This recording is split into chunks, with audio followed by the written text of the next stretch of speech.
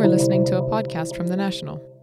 Welcome everyone to the Business Extra podcast. It's getting towards the end of the year. I always feel it's a good time to do a little gazing into our crystal balls and see what the future might look like. I'm not talking about 2018, although that's going to be interesting, but much further down the line, particularly with regards to the future of energy and the future of mobility. So OPEC put out their world oil outlook today, including forecasts, energy outlook actually. They put forecasts that include that renewables will see the fastest rate of annual growth, around 6.8% per year. Although they believe that the annual share of the energy mix is only going to be 5.4% by 2040 for renewables because of a low starting base. Now, OPEC obviously has a lot of skin in the oil game, but they're trying to look at the overall outlook for what the energy industry might look like. A lot of other forecasts, such as from the EIA, are a lot more bullish about how much renewables will take up of the energy mix. However, it seems like that we still haven't quite reached that momentum that's needed for renewables to really pick up. Coincidentally, this week, the Abu Dhabi International Petroleum Exhibition and Conference started in the capital. It's a big gathering in town, a lot of energy executives out there, a lot of people debating about the various aspects of what could be moving energy going forward now, in the future, what has been up until 2017, of course. I was at another high-level gathering last weekend, the World Economic Forum's meeting in Dubai. I spoke to Alan Asparuh-Guzik. Now, he's from Harvard University, and he leads a theoretical physical chemistry research group. Yes, a physical chemistry research group. I had to look that up as well. In fact, when I spoke to him, it felt like I was having to hang on for dear life. The guy is so smart. But you'll listen to his interview, and he's talking about how his group is at the forefront of developing new technologies related to clean energy, particularly involving large-scale computational screening for the design of new organic materials. It's next-level stuff, and it really shows that the next big breakthrough, the cutting edge of energy, will probably be in storage. But anyway, you go ahead and listen. This is me and Alan speaking down at the WEF in Dubai on Saturday. So, Alan, thanks for joining me. It's great to have you here. I'm down with you at the World Economic Forum Global Council meetings in Dubai. You're here specifically to talk about a particular topic that is close to the research that you're doing at Harvard, correct? That's correct. And what exactly are you talking about here with other experts from around the world? So, Mustafa, I'm thinking about how can we get the materials for tomorrow today? There's materials that we would love to have available, materials that allow us to filter water at four times less the cost that we can filter it right now, or harvest solar energy maybe 2-3 times cheaper, or perhaps store the world's energy in a very inexpensive organic molecule derived from oil. These type of challenges require to think about how to go from the discovery of materials in a slow traditional process. Discovering materials in the traditional process, you can think about it as cooks in the kitchen. They are testing something. If they like it, they add more salt. They try it again. They test it with the customers. Very slow process. If you actually look at the chemistry laboratory nowadays, you will see the chemists kind of like little cooks. I'm envisioning a new type of chemistry and materials laboratory. In this laboratory, computers search the immense materials and chemical space for exciting molecules and exciting candidates. Helped by artificial intelligence and robotics, they actually make them, test them really quickly, and it comes back in a cycle. So we like to think about this idea as a new type of Moore's law, a Moore's law for scientific discovery. So that is what I'm passionate about right now. I'm passionate about rethinking the entire concept of the chemical laboratory or the materials laboratory and making it into this streamlined tool that help us advance technological solutions to try to help the world, because we have no time. So you lead a research team at Harvard that is working on different materials related to clean energy, related to water. If you talk about Moore's law and which relates to typically to semiconductor chips, and I think about silicon as being such a sort of disruptive element that was created, what kind of materials are you working on right now? Yeah, I'm excited about one technology that we are developing at Harvard with Mike Aziz and Roy Gordon, two of my collaborators, which is a technology that's trying to solve a problem that we barely talk about. We always talk about production of energy, Okay? Well, guess what? If we really want to have a renewable energy transition, or we put a lot of renewables in the mix, there's a new element that has never done at scale in humanity, which is storing such an energy. So we can produce a lot of energy, but imagine the amount of energy storage that we need to install to, for example, run our houses at night if you just run by solar. So how do you do that? Well, to go to that level, you need to think about an extremely inexpensive battery. Okay, so it's not the battery that you have in your iPhone or a Samsung phone. The reason is that those batteries are optimized for energy density. You want to watch as many YouTube videos as you can and use a lot of energy, check out a lot of Facebook, and that will use a lot of energy, and you want it to be lightweight. There's a different consideration when you want to think about massive energy storage. You want it to be safe, you want it to be inexpensive, and therefore, we at Harvard introduced a technology that is called organic flow battery. There were flow batteries before, but they use metals. So let me explain to you what is a flow battery, and then I'll tell you why organic is great. So a flow battery is, imagine a huge water tank, the size of the oil tanks you might drive around in Abu Dhabi. Okay, you might see these huge oil tanks that are used to store oil temporarily. Imagine them now, instead of filled with oil, filled with water. And in that water, you add a powder that is derived from oil that we like to call a quinone. It's a dye. You can use it, to dye your shoes, to dye your pants. You can use it. Biological systems use that molecule as well. Well, you put those molecules in water, and now you flow them to a system that can store energy in them or remove energy from them. And that is what is called a flow battery. So in that context, we want to find more and more different type of quinones and related molecules that are better and better at storing energy. That's an example of something that we're really excited about and we want to accelerate to help the planet. Yeah.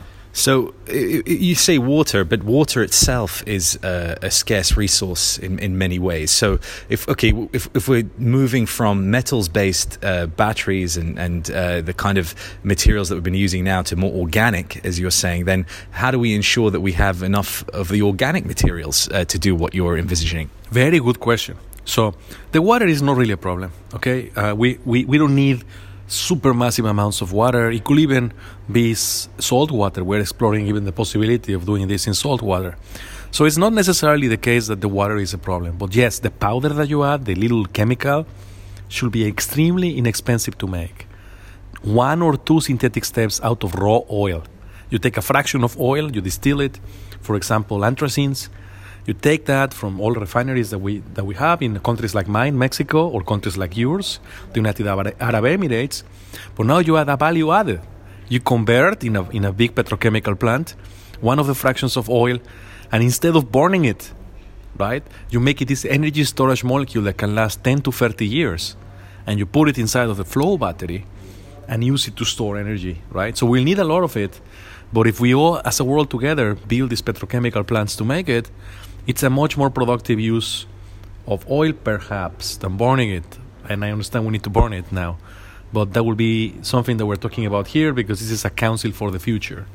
So I think in the future, we will convert our oil into energy storage molecules. So we talk about in the UAE a lot about a future beyond oil, a future when, we're not so dependent on our hydrocarbons for our revenue and for funding a lot of the growth that has been done up till now. But from what you're saying is that the kind of innovations that are being worked on right now still require having access to hydrocarbons, which sounds puzzling sometimes. Yeah, but you have to, the more and more you extract hydrocarbon, the more its price comes up. So we're going to have to leave a lot of it on the ground.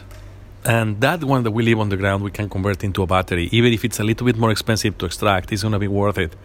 So I do believe that humanity will transition into renewable energy before running out of oil. So we'll have that oil to make plastics, to make all sorts of materials. In this particular case, our energy storage.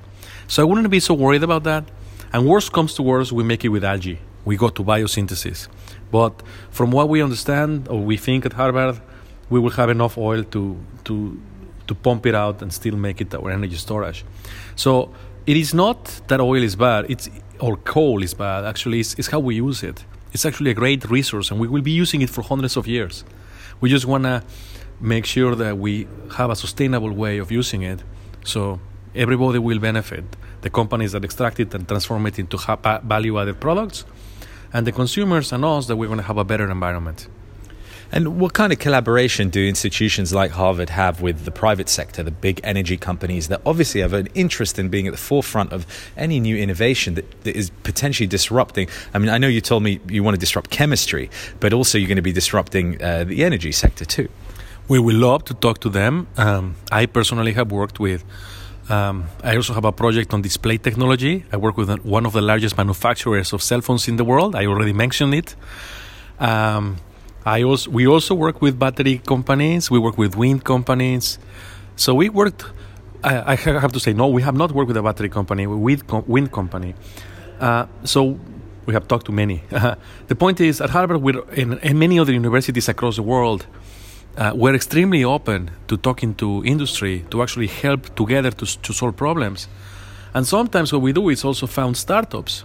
So we're founding a startup called Chebotics, which is robotics in chemistry. That's why the name is Chemistry Botics. And that startup that spins out of my lab would love to have investment from the major corporate venture capital, so that we actually have, strategic investors from oil companies, from materials companies, so that we actually live in that ecosystem.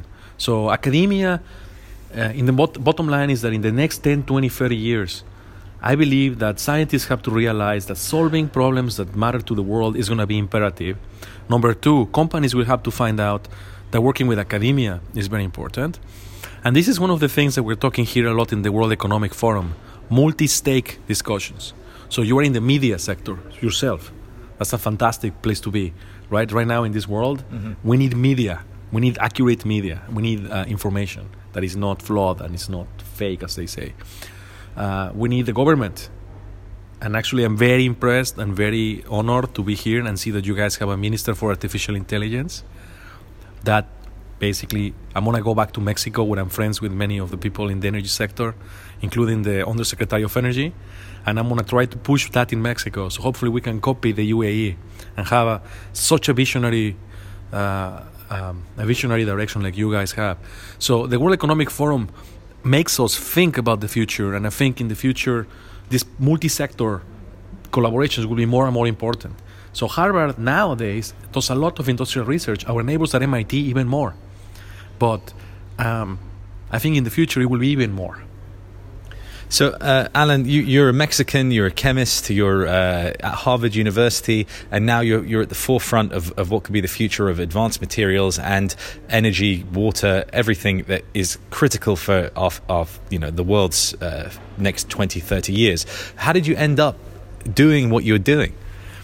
It's a good question. I was a kid in Mexico, and I competed in the so-called International Chemistry Olympiad. Another thing as beautiful as the World Economic Forum. People from all over the world go and compete. And when I saw... Was this when you were in high school? When I was in high school. And when I saw that I could make it. In Mexico, we have a phrase called "Sí se puede." You can make it. We sing it to our soccer team. When I saw that I could make it, then I said, I'm going to do my PhD in the United States. And I kept the drive because I grew up in a developing world. So I am now in the first world or advanced world. And, the world is flattening. People think of Mexico as backwards sometimes. We are very, very, very exciting. Actually, I was just inviting you to come to Mexico. And I invite everybody in the UAE to come to Mexico. You will see that we're a very vibrant place with many things going on. We have a lot of initiatives. So I am very motivated to help the entire planet. And I'm very motivated. And the reason why I love the World Economic Forum, I'm motivated about globalization. We have to be friends across the globe to stop all the tension that we have nowadays. So these are the things that drive me up at night. I want to have as much a diverse research group as I can. I want to have as much influence as I can in the world before I die. Yeah. Alan Aspero-Guzik from Harvard University, thanks so much for your time. Thank you, Mustafa, for your time as well. More Business Extra in just a moment, but first let me tell you about the National's other podcasts. Beyond the Headlines takes a deeper dive into the biggest news from the week with a distinct Middle Eastern point of view, and Extra Time from our esteemed sports desk is the best place to chat about the English Premier League and more. Subscribe to both shows as well as this one on Apple Podcasts, or find us as always at thenational.ae. It is a show about the future, as I mentioned earlier. I had spoken to Alan Asparuh-Guzik from Harvard, who talked about the future of energy. Now, related to, and also on its own a fascinating topic, is the future of mobility. Currently, the Dubai International Motor Show is going on. Lots and lots of car manufacturers and other related industry companies are down there, consumers. It's a big show for the region and generates a lot of interest. I'm very happy to say that down the line, I got to speak to Christian Sommer, who's the managing director of Cadillac Middle East, who explained how a company like Cadillac with a storied history in the internal combustion engine is actually trying to lead the advance of the future of transport. Christian, thanks for being with us. I just have to say Cadillac is a company with a lot of history, a big legacy. I mean, founded 1902. It's owned by GM now. It's one of the Detroit Big Three. Yet it's a company that seems to be very much focused on the future of mobility, on the future of the car industry. And I know yourself, it's a subject you've been looking at as well. Is that correct? Yes, absolutely. So this is very much what you're saying is correct, because we are looking forward to the future. We are amidst a longer-term plan, let's say a 10-year plan for the resurgence of the Cadillac plant, and we are right now in year 3. So I think we have made great strides so far in bringing Cadillac back to the pinnacle of premium, like we like to say. And there's a lot to do in the future, but at the same time, we are so confident looking at what's ahead. We will launch new vehicle lines in the next 2 years, 5 of them in a space of just 2 years. So a lot to do, and looking forward. It's interesting to say you're launching vehicle lines, because obviously these cars take a long time to develop. They're not a matter of a few months. So short-term industry trends, short-term consumer trends, to a certain extent, do you have to end up scrambling to keep up with anything that changes, especially with technology being so disruptive at the moment? Yes, it's a really interesting field at the moment, and technology is disruptive, and we are seeing ever greater speeds of development in the industry. At the same time, we are part of GM, which is a powerhouse in bringing technologies to market, and Cadillac gets its fair share from it. So what we have done in the past is balancing our portfolio again. Right now we are a little bit more skewed towards sedans, while we see that the market, especially also here in the Middle East, the SUV market is ever popular.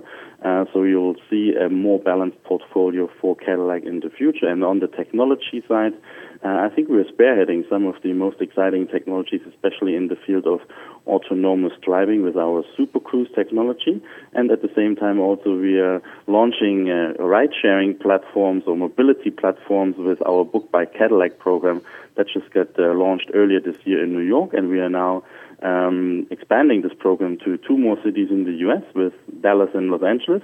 And there's also a test phase currently going on in Munich, and we're also doing studies with our local partners here in the UAE to see what is feasible and how we can bring this program to the region. That's fascinating that Cadillac is, GM and Cadillac are developing these different aspects dealing with new technologies like ride sharing, like autonomous driving.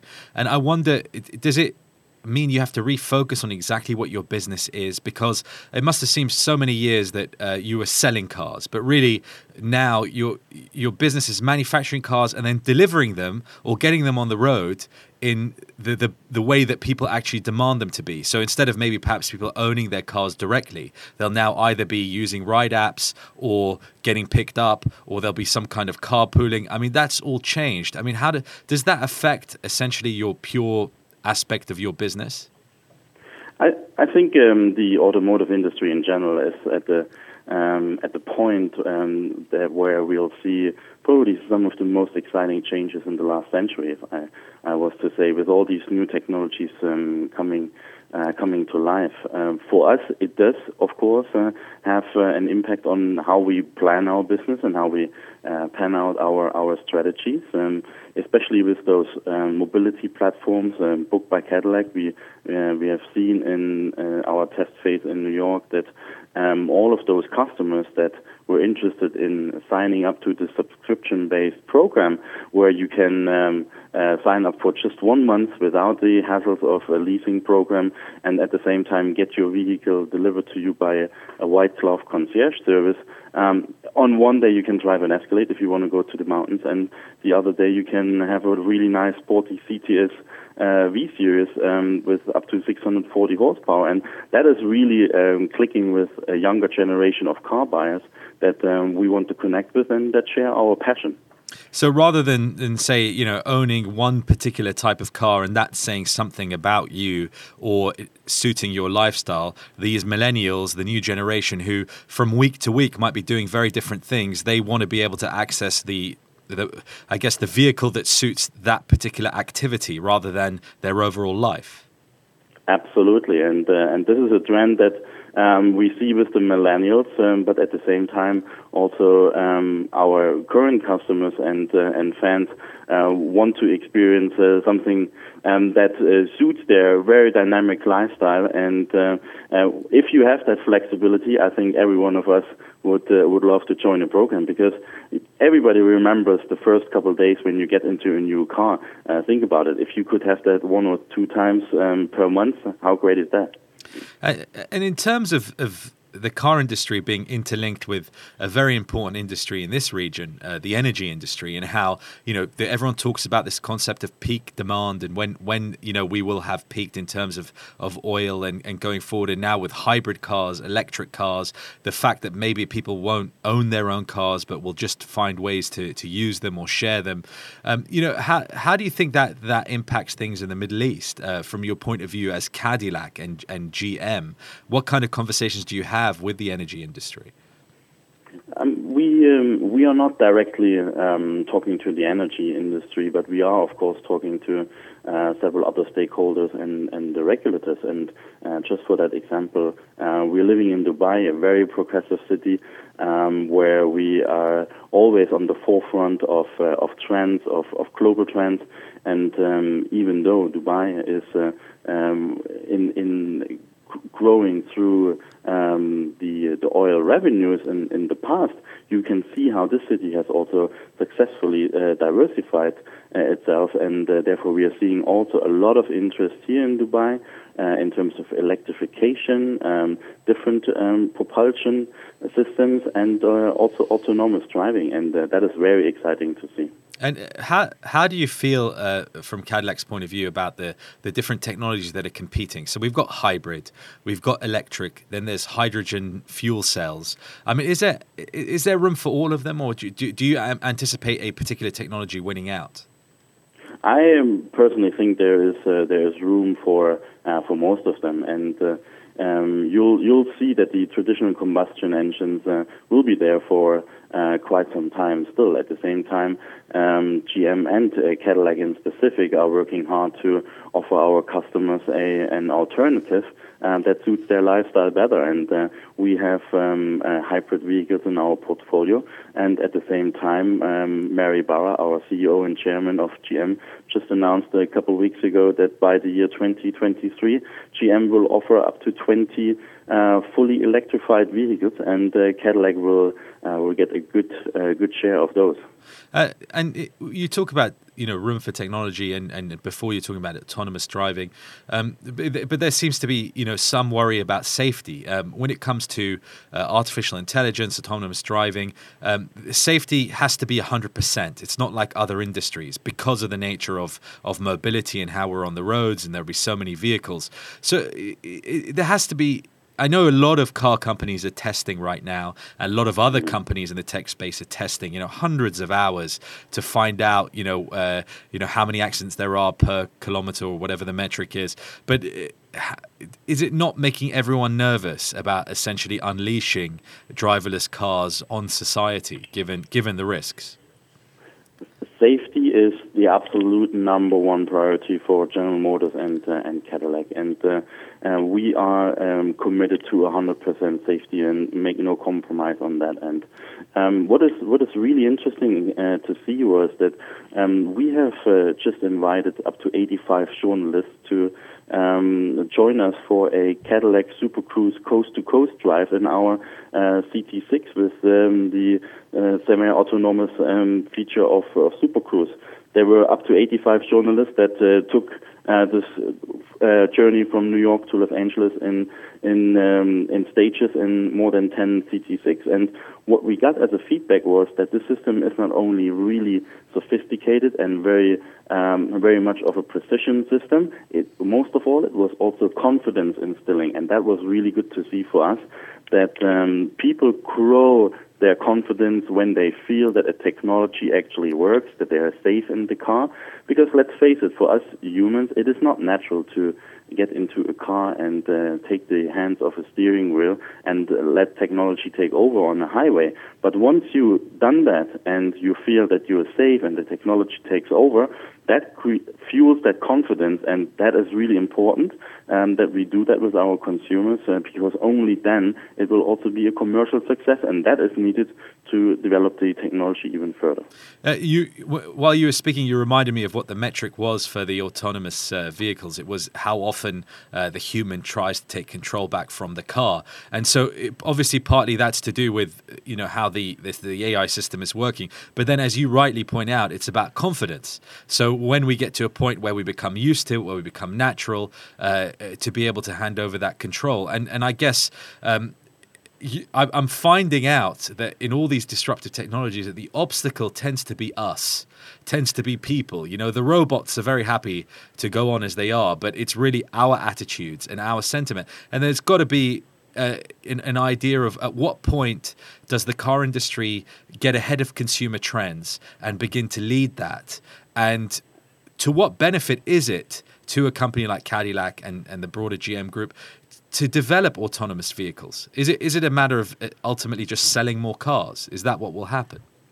I think this is not the ultimate goal, obviously, to sell more cars. There are wider societal benefits with a technology like Super Cruise or fully autonomous cars. We have a vision of zero congestion, zero crashes, and that is supported by autonomous vehicles. Once autonomous vehicles are on the road, let's face it, a computer or a technology that can drive autonomously will be a lot safer than a human being that is more error-prone. But at the same time, it is important that, especially from a Cadillac perspective, we want the driver to always, in this current phase, to be able to take over whenever you want to. So if you're going on your mundane highway drive, maybe you want to let the technology take over while you still pay attention to the street.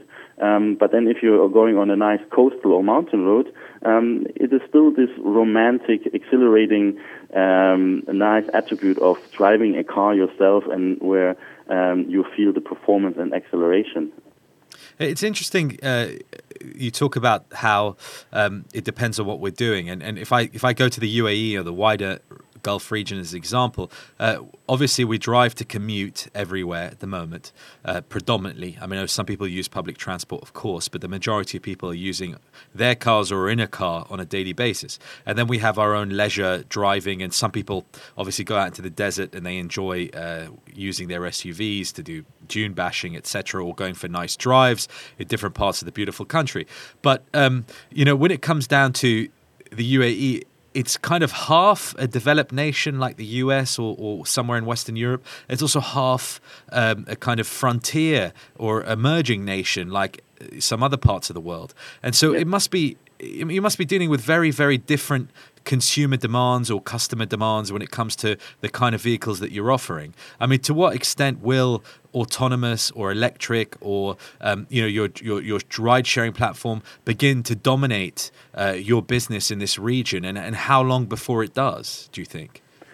Yeah, that's a very good question, and like I was saying before, I think it is all about creating options and alternatives to the current portfolio and to the current technologies that are available. That is what is super exciting for us, that we can offer that to our customers, that they can try it out, that they can experience what it really feels like if you are on a mobility platform like Book by Cadillac, or if you're going in a Super Cruise assisted CT6, or if you're going in an electrified vehicle. So not sure yet when that will really dominate the business, but for sure the industry will see some exciting change in the near future.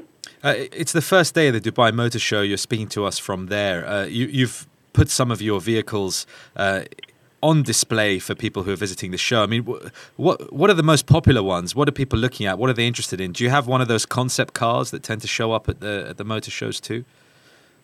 Yes, absolutely. For us, the absolute star of the show is the new Escala concept that is on a turning pedestal in the middle of our beautiful Cadillac stand. And that is what is attracting the most interest from our visitors to the show. The Escala concept is a concept car, but it's not merely to show something eye-catching. It is really a window into the future of how Cadillac will design its future cars. And the product expansion that I mentioned earlier, with 5 new vehicle lines in the space of just 2 years from 2019 onwards, all of these cars will have bits and pieces of that nice and beautiful sculpted Escala design language, not only from the exterior but also from the interior. And then, of course, we also have our ever-popular Cadillac Escalade on the stand, and that car is for us still super important as the SUV. It's pretty iconic, earlier. The Escalade. It is. And it is. It's a big vehicle. I mean, you think there'll always be demand for such a presence on the road? I personally think that, especially in this region, people are looking for cars that can carry the family and you can do like a lot of stuff on your free time and on your weekend, and carry a lot of things that you do either for water sports or if you go out to the desert for camping. At the same time, I understand that also consumer preferences change, and therefore we are launching a new entry crossover, the XT4, just early 2019, and so we'll have everything for every customer taste. But rest assured, the Cadillac Escalade is still the most popular car in our portfolio, and we are foreseeing that this will stay like this for a while. When I was a kid, and in my 40s now, each car brand had their own sort of unique vehicles aligned with it. So, Mercedes-Benz delivered sedans at a certain luxury level, for example, and Cadillac now for a long time has been associated with luxury and sort of those big cars on the road, whether they're big sedans or the Escalade. But now it seems like all the big brands are delivering vehicles at every single entry point. And first of all, that must be really hard to kind of be a jack of all trades when it comes to being out there in the market, that idea of being a speciality. But it also seems to be necessary as everybody encroaches into their own particular competitor speciality. Are you finding that that's a challenge or an opportunity? I personally think this is an opportunity, and yes, it's right. There are a lot of car manufacturers that go into every niche that is possible. At the same time, the Cadillac portfolio is pretty straightforward. We have our Cadillac Escalade, our flagship, and the XT5, our new crossover, and the sedans that we offer.